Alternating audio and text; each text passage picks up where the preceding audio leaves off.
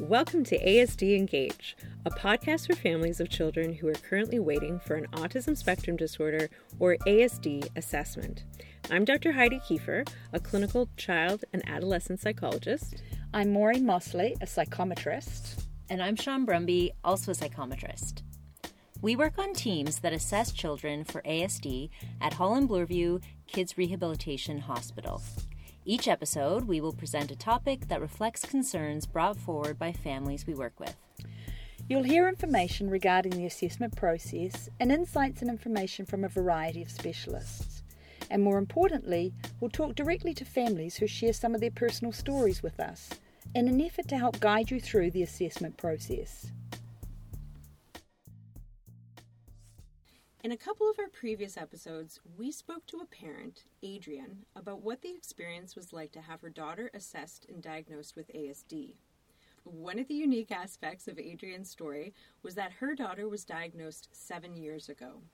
Adrian shared how much has changed in terms of her daughter's development and also reflected on the changes with respect to her own perspectives about ASD. In this episode, we shift our focus to Kelly and John, a couple who are parents of a son, Liam, who received a diagnosis of ASD less than 6 months ago. On top of that, they went through this process in the middle of the COVID-19 pandemic. Liam is quite young, 2 years of age, and we're speaking with parents at a time when the ASD diagnosis is still quite new, and their story with Liam is still very much being written. So first of all, hello, Kelly and John. It's a pleasure to have you here for this episode. Hi there. Hi there. Thanks for having us. So to start off with, could you tell us a bit about your family and what the circumstances were like when you started the assessment process with Liam? Sure. So currently we're living with, we were living with John's parents, and we've been staying with my parents for the last 2 weeks, but we're going back to John's parents' place. In the household, there's myself, John, Liam, and John's parents, and John's sister. So there's it's a joint family, a lot of people in the house. Yeah. We've been living there for the past year because we're going through some renovations also with our own house. He started daycare in September. And Of 2019, yes. Of 2019, yeah. Sorry, yeah. And after about a month of being in daycare, his daycare teachers approached me and said he was a little behind in certain areas. And I kind of immediately knew something was off by what she was describing. So I made an appointment with his pediatrician the next day, and I went to see the pediatrician, and he made me fill out something called the MCHAT after I told him he was behind in speech, and then some motor skills as well. Yeah, fine motor skills. Yeah, so he made me fill out this form called an MCHAT. I went home and Googled it and found out it related to autism. So I kind of knew right away that, that's a possibility. So I told John about it and his family, and no one really took me seriously. So John kind of... Yeah, so I think when we were talking to people about it, it just seemed like, okay, people said, boys tend to develop slower, they're later to pick up on speech, and I think I had just kind of reinforced those opinions in my head. And so we hear that a lot, actually. Yeah, with clients coming in. And but because Kelly was concerned, I thought, okay, I do have a friend who works for an autism center in Scarborough, SAC. Okay. And so he actually, I reached out to him, and he put me in touch with a pediatrician there. And so we scheduled an assessment, like a screening. Okay. Yeah. And so we met the doctor there, and I really went into this thinking that it was just a formality. Mm-hmm. And I forget what the name of the specific screening that he did was, but I think it was on a scale of like 30. Yeah. And the way he explained it to us was, if you score a 12, then it's probably worth it to do a more in-depth assessment. If it was like 16, then you definitely want to do one. And so he was giving Liam these sort of little tests, like little games to do. He'd give him a light up toy, and Liam would kind of get fixated on it and put it in his mouth. Or bring it up eyes. Yeah, really close to his face.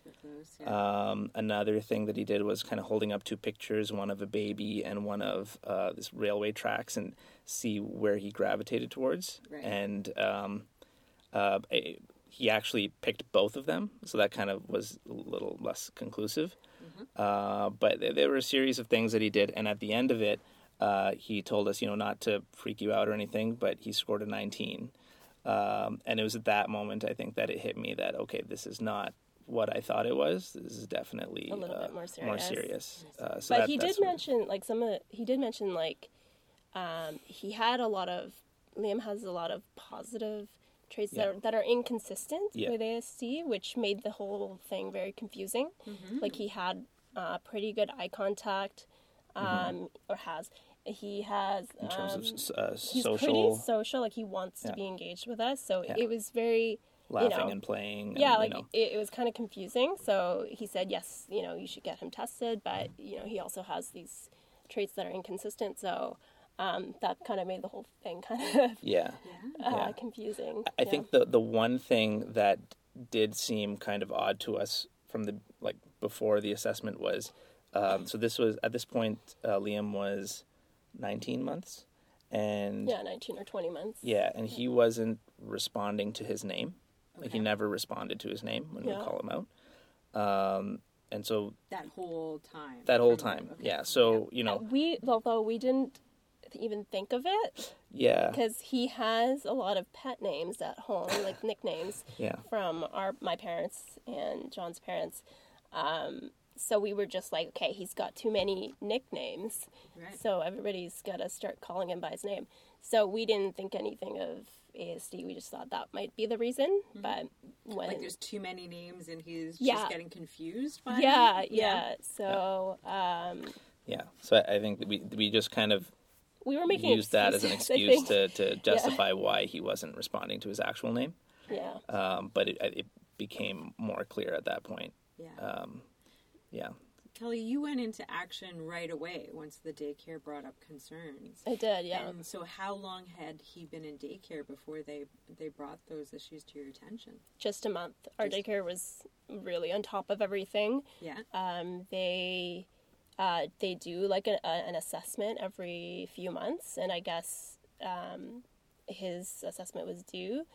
I think most people start at 18 months. The ban is 18 months to 2.5-year-olds for the class he was in. So he was due for an assessment, I guess. And he fell quite behind. He was at like the 15-month level, according to them. And he was 19 months. Right. So he's pretty far behind. And I think they said stuff like speech was behind.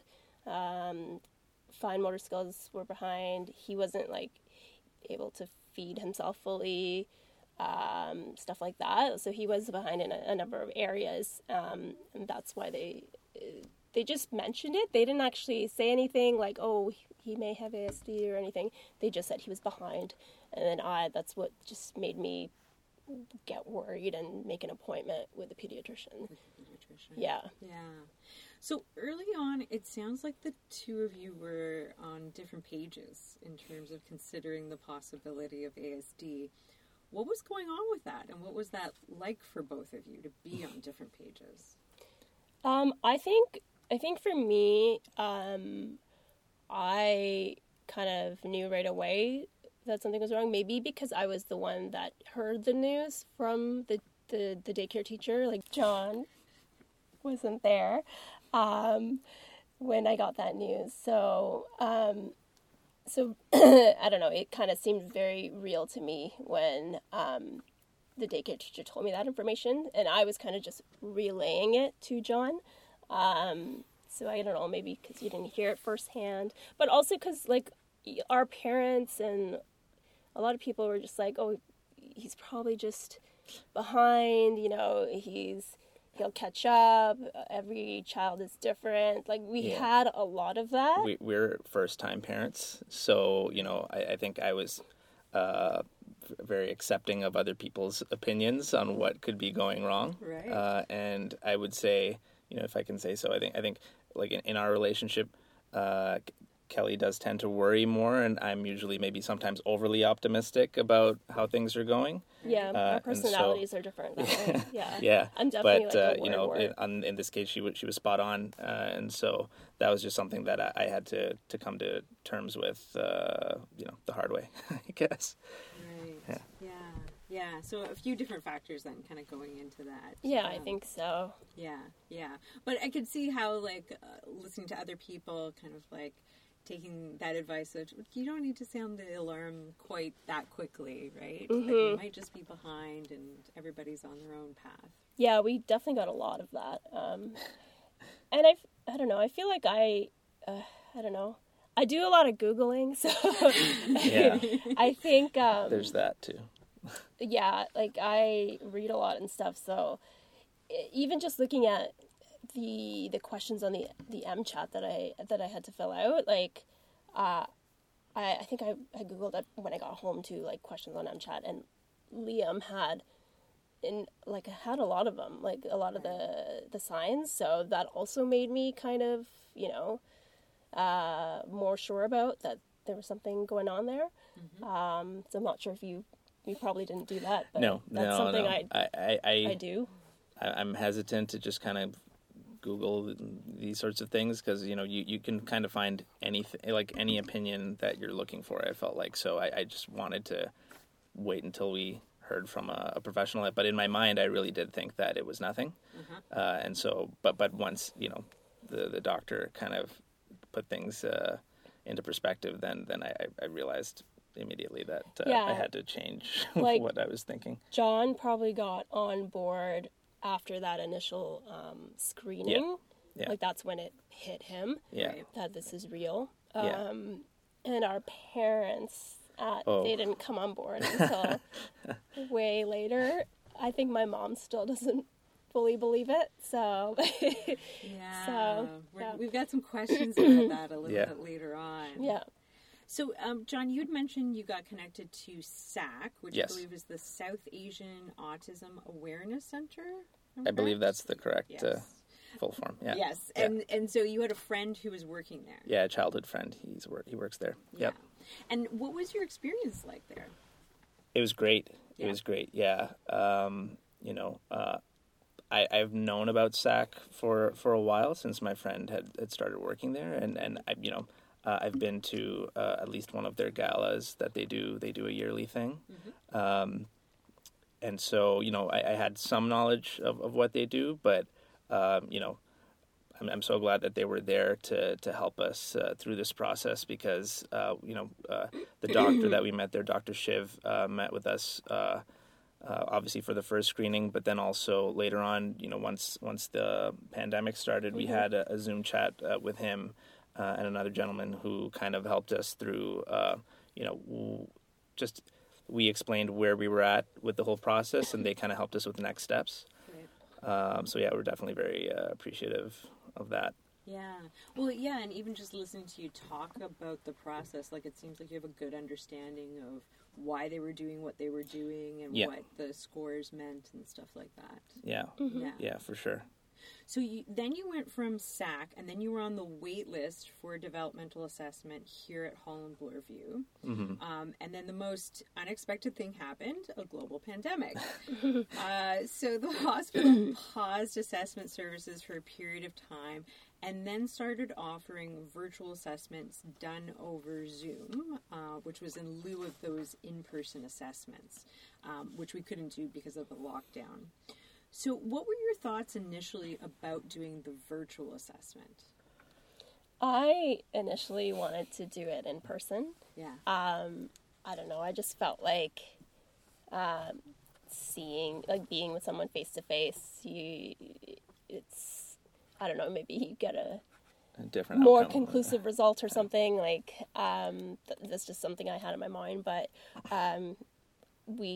obviously that wasn't possible because of the pandemic. So or otherwise it would be delayed significantly, Right. the assessment. So we went ahead with the virtual assessment, and it was pretty good. Like, one benefit of it was that we were in our own home, so it was a very natural setting for Liam, and John was the one kind of following myself and Liam around with the camera, and he tends to run around a lot, so he would just follow us and show the doctors how he played. So it was a very natural setting, so that was pretty good, and it didn't, like, Liam was pretty calm, like, and happy in his in the home setting, so that was definitely a benefit. Yeah, and even happy and friendly with the doctors on the screen, saying hello and smiling, and Yeah, he was in a good mood. So I think that was helpful. Yeah. Definitely. Yeah.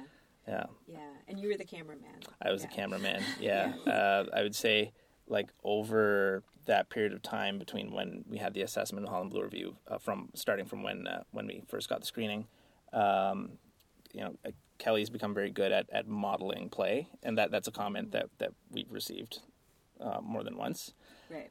So I think it just made more sense for me to get behind the camera just to make sure we get the best assessment possible. Everybody using their own strengths. Yeah, that's right. Assessment. That's right. Yeah. Yeah. I can understand your hesitation, though, Kelly, because up until that point, you had pretty much all your in-person sessions, right? So it would have felt quite a bit different to think about it being virtual for the main assessment. Yeah. For sure. Yeah.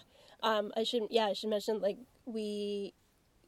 the appointment at SAC was in person, and we also we might get into this later, but we did do early interventions, so and all of those sessions were in person, so that's why I was just comfortable with having in-person sessions. Yeah, absolutely. So we talked about how you've been living with your family throughout the process. So it sounds like right now you're living with maternal grandparents for a couple of weeks, but are headed back to paternal grandparents. That's right. Yeah. Was the assessment and the possibility of ASD something that you openly talked about with other family members?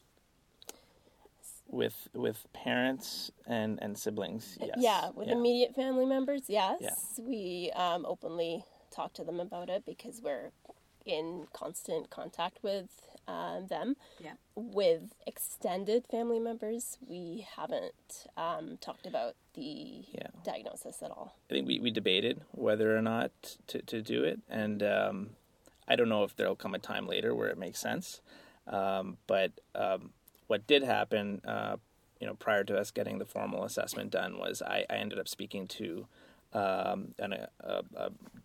relative or acquaintance that whose son also is on the spectrum, is a bit older, and so I had long conversations with him just to understand his experience, and they had chosen, aside from some immediate family, not to really share that information with other people.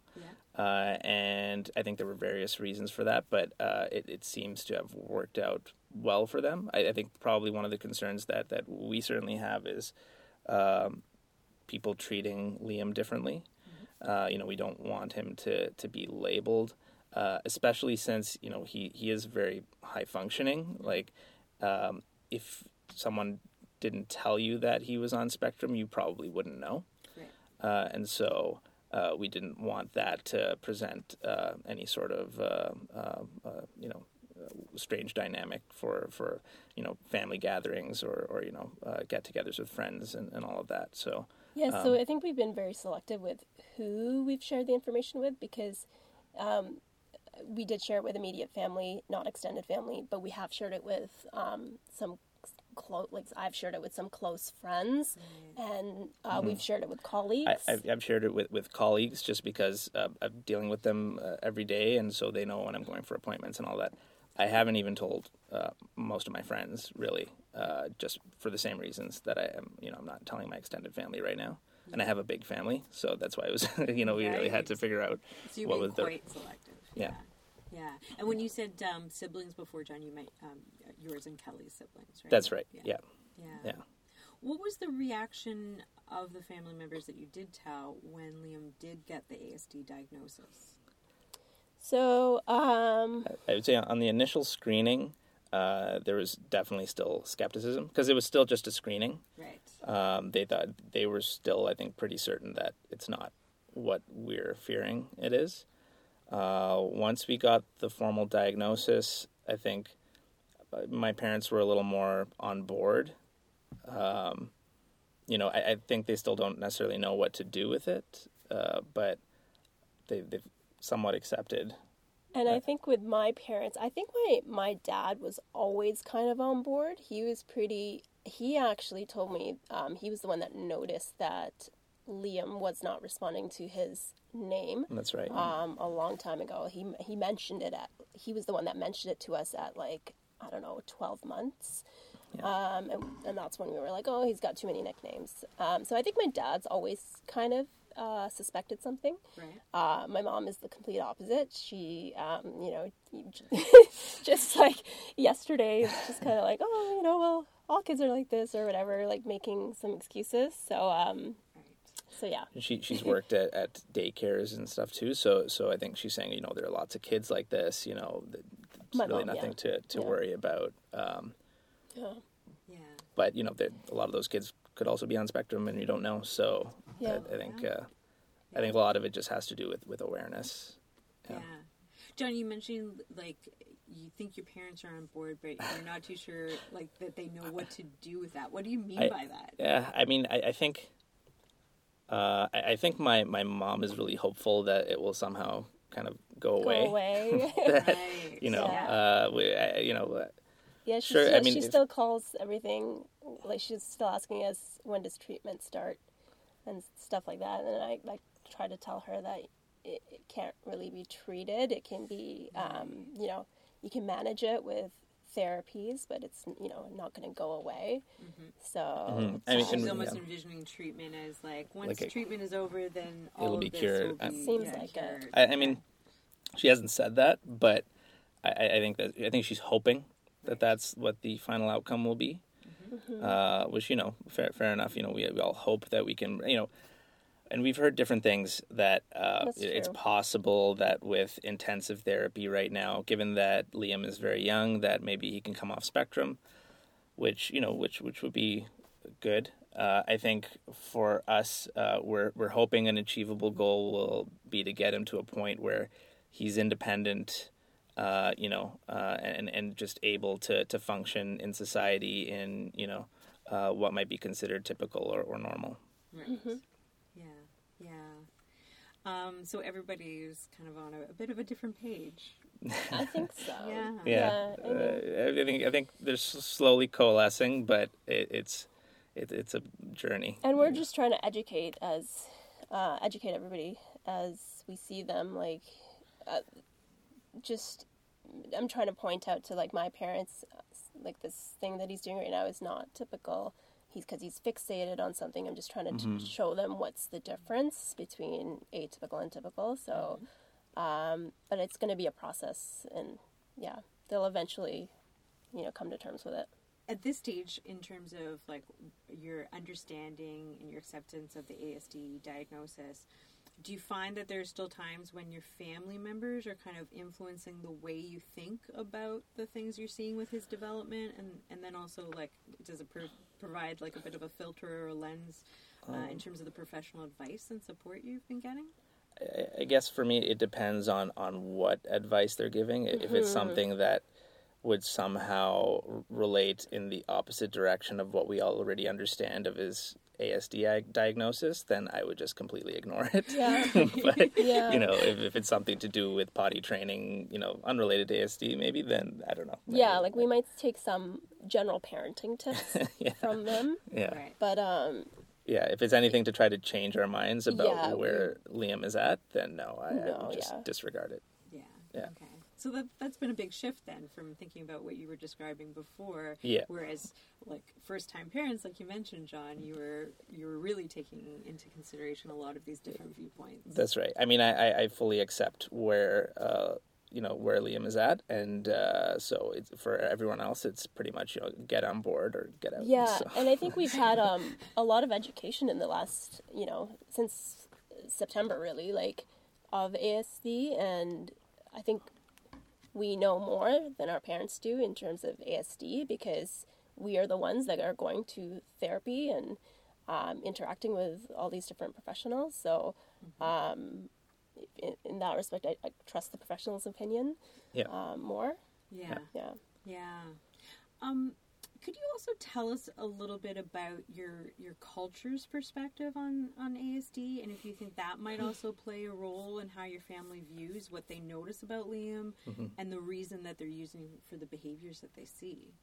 Well, that's an interesting question. So we'll just give a little more context on our background. So we're both of our parents come from India. Kelly's parents are from the north, they're Punjabi. My parents are from the south, they're from Kerala. And so, in India, at least from what I've seen, they don't really talk a lot about, about autism in general. I've spent some time, I went to high school in India, so, I feel like I would have heard something about it. Right. And even here, I feel like it's getting a lot more attention now than it was, say, 20 years ago. Definitely. Yeah, so from a cultural perspective, it hasn't really been part of the conversation. Anything they're hearing about it is in a Canadian context. But they've also been here long enough that I don't think they're necessarily thinking about it too much from the Indian perspective. I don't know, Kelly, if you have any thoughts on that. I mean, I think all I can add is I don't know if this is a cultural thing, but I just know that my parents, as well as John's parents, they don't talk about these things, and they've explicitly told us, let's not tell the family. That's true. That's true. Let's not don't tell people this, anything about this. So, and that might be a cultural thing where it's not talked about. Any That's sort true. of illness or any sort of condition, like, is just not. It's kind of swept under the rug almost. I'd like to think that wasn't a factor in us deciding not to share it with the extended family. Right. But, certainly they did express that opinion as well. Yeah. Do you have any sense of like what the reasoning or the motives are behind that kind of like, this is something we don't talk about? They haven't really given a proper explanation for why not to. I don't know if it's a sense of shame. Possibly. Judgment. But part of it is also, I think, the same reasons that we were concerned with. They don't want Liam to be treated differently. by family members because of this diagnosis. Right. Or people to just kind of, I think they're worried about people gossiping and, saying things and how that might, evolve. I think that's part of it. And also, that's part of the reason, like, SAC exists. I do know that because, within the community, people are ashamed to talk about it. And so while autism has become a lot more prevalent of a topic in recent years, you're right. In our, like, in the cultural context, I think South Asian folks, any sort of mental illness, really, it's not just autism, depression, anxiety, whatever it is, people don't want to talk about it, right? Because it brings a sense of shame.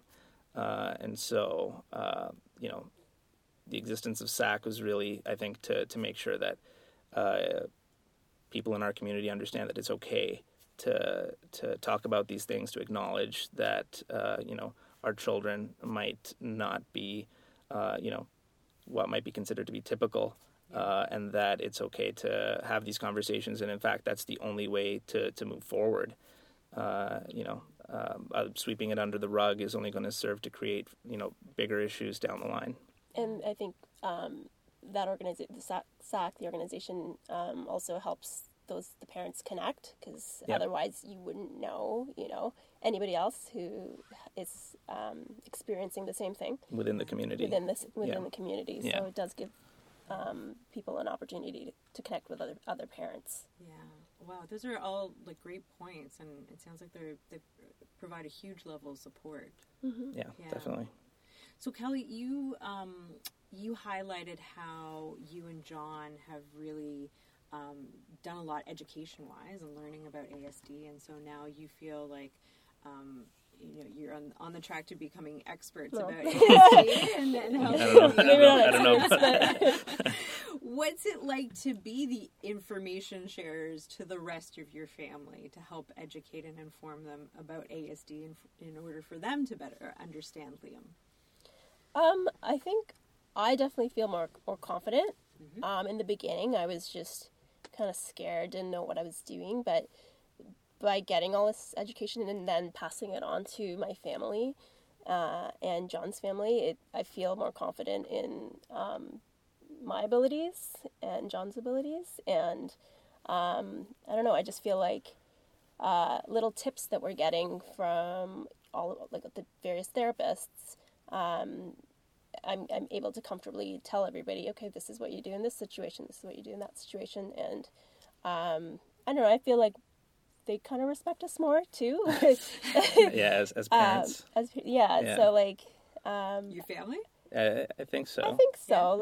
They do ask, what did the therapist say today? Like, they're eager to learn as well, right? So it's, I don't know, it's improving the relationship in that respect. In some ways, yeah. And kind of making and us straining all it confident. in others, but it's straining it in others, though? I mean, no, I would say, like I said in the beginning, it was kind of everyone is on a different page, and now we're kind of slowly coalescing. And so, yeah, I think as time goes on, we're all kind of starting to see things in the same way and understanding what the path forward should be for the most part. But there is still, I think, from time to time, there will be, pain points. Yeah, for sure. Yeah. Yeah.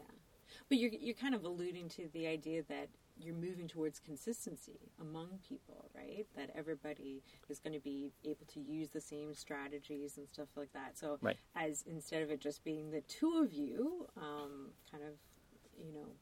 using strategies with Liam, you're getting more to be a family unit, right? And being able to support him. Yeah, we're hoping. And it is moving towards that way. I mean, I don't know how things are going to be in the future because we are living with them currently, with our parents. So, there's that constant exposure to each other.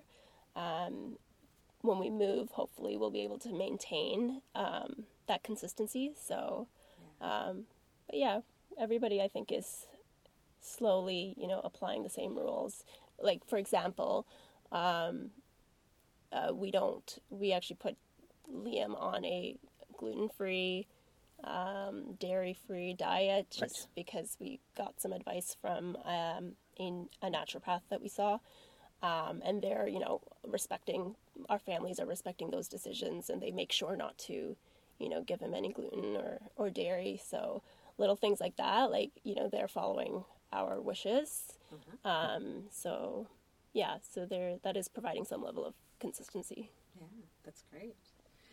So, and Kelly, you also mentioned that you've been involved in various therapy services. So post-diagnosis, what has happened for you guys and Liam since? What follow-up services have you engaged with after getting the diagnosis? So post-diagnosis, it's actually been more challenging. I should mention, so we did early intervention right away before even getting diagnosis. And what do you mean by early intervention? So we, when we found, after the screening at SAC, we were pretty sure he had ASD, so we actually started speech therapy right away. And I think we started it in November. Yeah. And we probably went to SAC in October. Yeah. So we went through a few different speech therapists until we were comfortable with one. So we did speech, and then we transferred eventually over to an organization called iSand. And we liked that one, especially because our therapist, she is a speech therapist, but she has a behavioral background. Okay. So that's why we really liked iSand. So we were doing that. And then the naturopath as well. And the naturopath we saw, I think in November. made some adjustments to Liam's diet and gave him some supplements. And then the pandemic hit, and we had to stop ISAND, unfortunately. But then we were on a list for City of Toronto Early Abilities, so we started speech online sessions with them, and I think that was before the diagnosis. Yeah, I think that was all before the diagnosis. That's right. All Yeah. before the diagnosis. Yeah. Wow. Okay. Yeah, and then we got the diagnosis, and then I think we were actually still doing the speech with City of Toronto when we got the diagnosis, and then that stopped because they come in blocks, those early ability sessions, so our block ended. And then since then we haven't actually had anything, so that was kind of a challenge, like all of the therapy stopping all of a sudden. So we're eager for it to start up again, because I mean, the online sessions are good, but I do really want to go back to the in-person sessions. Mm-hmm. We're also on a wait list to get into, from ISAND, the early Denver model program that they have. So that's not, I guess it's not quite ABA, but it's like, I don't know, ABA for youngsters, because it's just like it's a better behavioral setting type of therapy for children that are it's more intensive, young. Yeah. So, and then now actually we're going to be doing the social ABCs program. Yeah, over here. So that's going to be good. That, you know, it's nice that therapies are starting up again. So yeah, so we've actually done quite a bit pre getting the diagnosis, and now then it's slowed down after the diagnosis, but now it's picking up again. So yeah, because you actually got the diagnosis in April of 2020. Yeah. Yes. So everything at that point was pretty much locked down. Pretty much. Yeah. Which is challenging. Yeah. So you had mentioned before, Kelly, so when you were talking about trying to find a speech and language therapist prior to the diagnosis, you went through a few. Mm-hmm. What were you looking for? What was guiding your process to find the perfect SLP? Honestly, in the first speech therapists, they've all been great, but you know, you got to find the right fit. The first one I actually just Googled, so just saw someone that had like highly rated stars, and I just picked them or picked that organization, and I don't know, didn't really see. I just didn't really see. Fine. It was fine. I think the first couple of sessions were useful, but we just didn't see. I guess we just didn't see the sessions were the same every single time, so we wanted to see variation, I guess, in the therapy. So we then, actually the second therapist was the one at ISAND, and we did see that. We went, there was more of a structure, I found, like, you know, a few sessions we would kind of do similar types of therapy, and then it would be Switched to a different type of therapy, even like bringing out different types of toys every day. Right. Whereas the first speech therapist, it was the same toys every day, so you're not really expanding the language that way. So and then actually we were happy with this therapist at ISAND, but everything shut down, so we couldn't continue. So that's why we had the City of Toronto therapist, who is also great, but I think I will want to return to the therapist at ISAND. Yeah. Well, I just like the fact, though, that you kind of had a sense that the fit was important. Mm-hmm. You also, like, seemed attuned to, like, the particular model that one of them was using, and you were kind of trusting your gut. That, like, I think so. I think because, like, we're present in all of the therapies, and we can see exactly what's happening, and I just felt we weren't progressing or moving forward with the first therapist, whereas with the second one, I could see there was a goal plan that we would make after every session. Useful. So it was just I found it to be more structured, which is something I like. So I don't know, maybe it was her and I fit better together. Possibly, yeah. Well, and that's a good point. That can factor into it as well. But I guess you have to listen to your gut as much as like stars on the website. For sure, absolutely. No, for sure. You got to experience it, and kind of reevaluate every few sessions. So. You've been really creative in finding resources for Liam and your family, Kelly. What's been your approach to this? I think, so I should, you know what, I should mention, I actually have, I was lucky that one of my colleagues had kind of gone through this process. Right. She, like 16 years ago, I think. Okay. So she kind of was my go-to in the beginning, because I didn't know what to do. When you're in the beginning, there's so much information. There's just, it's info overload. So she basically kind of not only was there as like just as support, but she had a lot of material and guidance to give me, like a lot of books, which I actually haven't gone through because there's so many, but just like a lot of, she gave me a lot of resources. Like I went to the speech therapist when my son was going through this. She told me about, I think she's the one that told me about the City of Toronto Early Abilities. Yeah. Okay. That's how we registered for that. Yep. And she kind of really provided a lot of support. So I was very lucky to have that individual in my life. And then we also have, I think we've had people tell us about resources too. So John's family friend had given us a lot of resources as well. Yeah.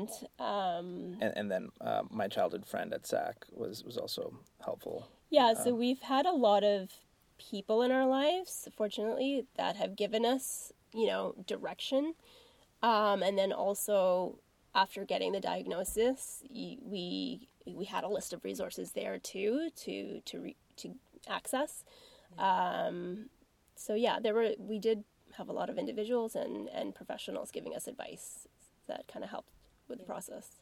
So it's interesting because you've been involved with a lot of different organizations, but there's like no centralized kind of source of information. You're getting it from all kinds of different people, right? Mm-hmm. And then it's up to you to sort of like put together your resource kind of center for yourself. Yeah, and it's still kind of confusing and messy. Like, so a lot of these services we had to do privately because we're waiting for funding. Mm-hmm. So we have like receipts all over the place, and like it's I think it's been a challenge just getting organized. And that was something my friend, my colleague told me, like, get a binder, organize yourself, because there's just a lot of information and receipts and stuff that you need to just kind of get in order. So I need to get on that, so because it's been difficult to kind of manage all of that. So yeah. And when you say funding, you're talking about the Ontario Autism Program funding? Yes. So when did you guys apply for that? Soon after we got the diagnosis, yeah.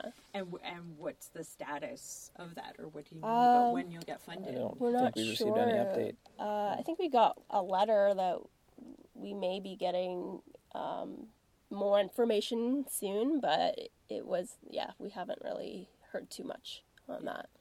Yeah. And we're really fortunate, I should say, that we had the resources to be able to do early intervention and the speech therapy before we even had a diagnosis. I think when we thought about it, we thought even if the diagnosis comes back negative, the therapy is still helpful for Liam, just in terms of moving forward with speech. But we recognize that most families would not have the same level of resources, and so we're just very lucky. But there are I guess there are services that are free. Yes. Yeah. So, which we also accessed. So, like the City of Toronto, speech therapy is free. So, early abilities. So, there are things out there that. But like the stuff that's available to everyone is also limited, right? So early abilities is great, that's true. But you're only getting a handful of sessions in blocks a couple times a year. Yeah. And really, to have a meaningful impact, you need to kind of be practicing this stuff 24/7, right? Right. Yeah. which is difficult, I think. Yeah. Yeah. Well, and John, you kind of read my mind in terms of the next question too, because you highlighted being fortunate about having financial resources, and I was going to ask, how big a factor is the financial resources in your in just enhancing your ability to navigate the system and boost your confidence level in what you're doing as parents? I think well, in terms of like that being a factor in deciding what to do, like I said, I guess we were fortunate enough that we were able to pay for a lot of these things out of pocket. It hasn't gotten to a point where it's been a limiting factor. And I think that's one area where parents have also been very much on board, just being like, don't worry about money for this. My mom has emphasized that a lot. Just do whatever you have to do, even if you have to sell your house. Just do it to take care of Liam right now. Yeah. Well, it also strikes me too, just like the resources can kind of offer that immediacy in terms of like, okay, well, we've done the research. This service looks like it's going to benefit him. Let's get it. Yeah. Right. And as opposed to having to wait for some of those services, right, that are available, like you said, to everyone. Yeah. That's true. And that's a good point, because Early Abilities, we were on a wait list for a few months before we actually got access to it. So, and in the meantime, we were doing it privately, but other parents might not have that, so they'd just be waiting, unfortunately. Yeah. Throughout this time, John, you mentioned you've had a friend who disclosed to you that his child is also on the spectrum. How did that come about? Like, how did you start talking about that, and do you consider him to be a source of support? Yeah, definitely. So this wasn't someone in my immediate circle. It's more like a relative of a relative who I just kind of knew. But I didn't even know that his kid was on spectrum. But I don't remember how we found out. Was it your mom? My mom somehow knew, because moms talk, I guess.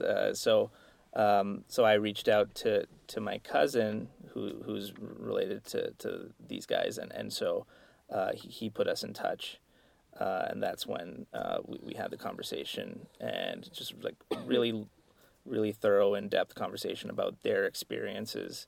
A lot of which kind of lined up with our experiences with Liam, and not entirely the same. Every child's going to be different, but we could definitely draw a lot of parallels. How old is his kid? So his kid now is, I want to say he's like 7. 7. Maybe? Yeah, I think 7. Okay. And again, like, we haven't really interacted with them that much, but from the limited interaction, like we had no idea. And so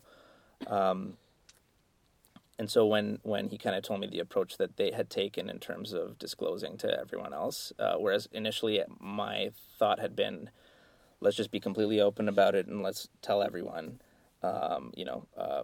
When he kind of explained what their decision process was, I thought, okay, maybe that makes sense. And just talking to him about a lot of things ranging from temper tantrums to diet and school, their experiences and decisions that they made and the outcomes of those decisions definitely helped us in our decision making. So it was kind of like a grapevine network that led you very much to so. him. Yeah. And was he automatically very open in terms of discussing? He was. I remember the first time I spoke with him, the first thing he just said was, "How can I help?" So, and he really took a lot of time out, and we had like email, just emails going back and forth after that. Even somewhat recently, he had just asked me, how are things going with Liam? Maybe I can give some helpful tips on where his kid was at that time. Yeah. And so, that definitely having that, someone else who's sort of been in our shoes, being able to relate their experiences and, the positive gains that they've had with their child was definitely helpful for us. It definitely gives us something to strive for. Yeah. And I felt the same way with my colleague. Like, I feel like talking to somebody who's been through the experience themselves has really been helpful. Just, hearing their advice, them calming us down, and just like hearing all, of their experiences has really been useful during this whole process. So it sounds like these connections to other parents has been just as powerful, if not more, than talking to the professionals. It's been, it's definitely been useful, both in terms of just emotional support and also information. Like, they've given us a lot of valuable information. Yeah. And this has been a thread that's kind of woven throughout our conversation today. So Liam's ASD diagnosis was considered like mild to moderate, from what I understand, and you decided not to share the diagnosis with those outside of the family, like you mentioned some of the select people. Yeah. So you mentioned you arrived at that decision in part because of like talking with your friend. What other things were kind of going into that decision to not share it? I think the whole, the labeling, I think that you mentioned earlier, we were a little bit, we just didn't want him to be. I think I felt like that was sort of, once you open that box, you can't close it. So, we're still open to the possibility that we might share it in the future. Yeah. But for now, at least, we figured that there's also, it's not hindering. Like, for me, there's always the worry, like, John does have a large family, lots of friends with young children, and I don't know how people will react when, they hear about Liam's diagnosis, and, there's always the worry, like, oh, maybe they don't want their children to play with Liam, like, because they might have views of their own, so there's always that worry for me. Yeah. And obviously I don't want that as a mother. Like, I want people to play with my child and stuff. So that's kind of been a little bit of a worry for me. Yeah. I think for every parent, it's going to be different. They'll have to make a decision based on what's best for their child. Liam's pretty high functioning, and so, his ASD isn't creating any sort of an issue for other children at this time. So it didn't really seem necessary to share that information. If it just seemed that the potential negative impacts outweighed the positive at this time. Yeah, at this time. Yeah. Like, with that thought in mind, like, if you were to share it, what would be the worst case scenario in your head of what could happen? Just people with other children his age, not wanting to get together because maybe they feel like their children might pick up on some of Liam's habits, like stuff like that. Like, that would hurt me definitely if something like that happened. Yeah, I kind of feel like that probably wouldn't happen very often, but maybe there might be some people that might behave that way. I'm more worried that it might be more subtle, just in the way people behave around him. And I don't want that to shape sort of how he thinks of himself.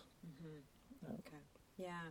Well, and that kind of leads into my next question, too. So Liam's still really young, and there's going to be issues that you'll inevitably have to navigate as he matures. Sure. Have you thought about sharing the diagnosis with him as he gets older? I haven't thought about that. That hasn't even crossed my mind yet. I don't know. I mean, I think eventually, I think it really depends on how he progresses. Yeah. If he gets to a point where you can't even tell, like, I don't know if it's worth telling him. Yeah, and because we have received from some professionals this idea that it's possible he could come off the spectrum. So if that happens, then I think eventually we would probably tell him. Probably eventually. But at what the appropriate age is, I'm not sure. Yeah. Maybe not during the formative years, but so maybe when he's older. But I don't know. And just to emphasize, I'm not holding out hope that he's going to come off the spectrum. I'm expecting that chances are he will remain on the spectrum. But regardless of how he ends up, I'd like him to have a fair shot, I guess, at reaching there by himself without, the label potentially holding him down. Right. Yeah. So we had originally started this podcast for families that were on the wait list for an ASD assessment during the COVID-19 pandemic. Yeah. Given your family's experience, what do you think would be helpful for families to know who are waiting for an assessment? Either to know, or I should say, or to do while they're waiting. I think for me, I'm a big supporter of early intervention. Absolutely. If you can access it somehow, I did a lot of reading, and something that came up repeatedly was like, don't wait for the assessment to start intervention. Just start it right away. It's not going to do any harm. If you have any sort of doubts, just, about speech or whatever, just put them in, get them the therapy that they need early, and as soon as possible, and then, get the assessment, and then you either continue that therapy or you don't have to. It's not going to do any harm. That's what I would say. Just start some sort of intervention if you can. Yeah, it's tough because a lot of parents, everyone is strapped for, either money or time or both. So, some parents may not have any other choice but to wait for financial reasons or, because of whatever their specific situation is. One thing I would say coming out of this whole experience, though, just speaking to kind of how I came on board, I hope that people who, don't necessarily know anything about autism, or, they notice that there are certain things about their child that where there are some deficiencies or, some areas that need to be developed that seem out of place, and don't be afraid to get the assessment. Or screening. Oh yeah, don't be afraid to go for a screening wherever that may be available, because it's so much better to have that screening done early on, and just maximizing as much as possible the the therapy and whatever other resources available right now to give your child the best outcome. I feel like there's so many people that I've seen, and I'm not a doctor, I can't diagnose other people, but I see them and I think, this person is probably on the spectrum and never received a diagnosis. And if they had early on, and if they had received the appropriate help, that they might be in a much better place right now. And so I think it's just much better just to get that screening done, and maybe everything will be completely fine. But at least if it isn't, you can address it now. And I'm so glad that we did, because the improvements that we've seen with Liam over the last year are very significant. We were actually thinking that because even between the point of the screening and the assessment, there was so much improvement that we thought maybe he's already off spectrum. Maybe he'll be fine, right? But one of the things that came back with the formal diagnosis was, or when we were having a conversation with the doctors, was that you also can't discount the past for the present. So, we recognized from the daycare that, there are all these areas where he was behind, or, certain behaviors that were unusual. And so that obviously still plays a factor in diagnosis, which makes sense. A lot of the reason that Liam is where he's at right now is because of the intervention with speech therapy and so on. So I hope that more people will take that into consideration of how much good it does, and act right away. That was something that came up in my readings. Don't take a wait and see approach. There's a lot of people that will just say, he'll grow out of it. Just wait and see, don't do that. just That's really excellent advice from both of you, I think. And I think implicitly, John, what you're saying, though, too, is that there might be some fear involved at the beginning. Right? Absolutely. Yeah. Fear, or actually, I wasn't afraid. I literally just thought it was nothing. It was more just ignorance, I guess, or it was blissful ignorance, I guess, is thinking that this is just, this is just how kids are, and he'll grow out of it. Like I said, like he wasn't displaying any severe characteristics. So, because most people don't really understand what autism is, they assume it's the worst case that they've ever seen on television. Like it's not that. Like the vast majority of people on spectrum are functioning in society, I think, and we just don't realize it. Yeah. We just think, oh, there's something wrong with this person. And that they're a little quirky or something, right? Yeah, whatever it is, like they think, oh, there's something wrong with their behavior or whatever. Like that person may or may not have received a diagnosis on their own, and so I hope people will keep that in mind for their children. That's great. Yeah. And I think what's really lovely is that you've talked so much about how you've benefited from talking to some of your colleagues and your friends who have been through the experience and provided support. And in that same way, you guys are paralleling that by participating in the podcast today. So thank you so much for joining us. It's been a pleasure to have you. And hopefully if we have our podcast going down the road, it would be great to touch base with you at some point in the future and see where you are down the road and where Liam is as he also grows and becomes that person that you're imagining him to be. Yeah, absolutely. That'd be great. Definitely. Thank you for having us. Thank you. If you've listened to this episode and have comments or ideas that you'd like to share with us regarding future episodes or what you heard today, feel free to email us at asdengage@hollandbloorview.ca.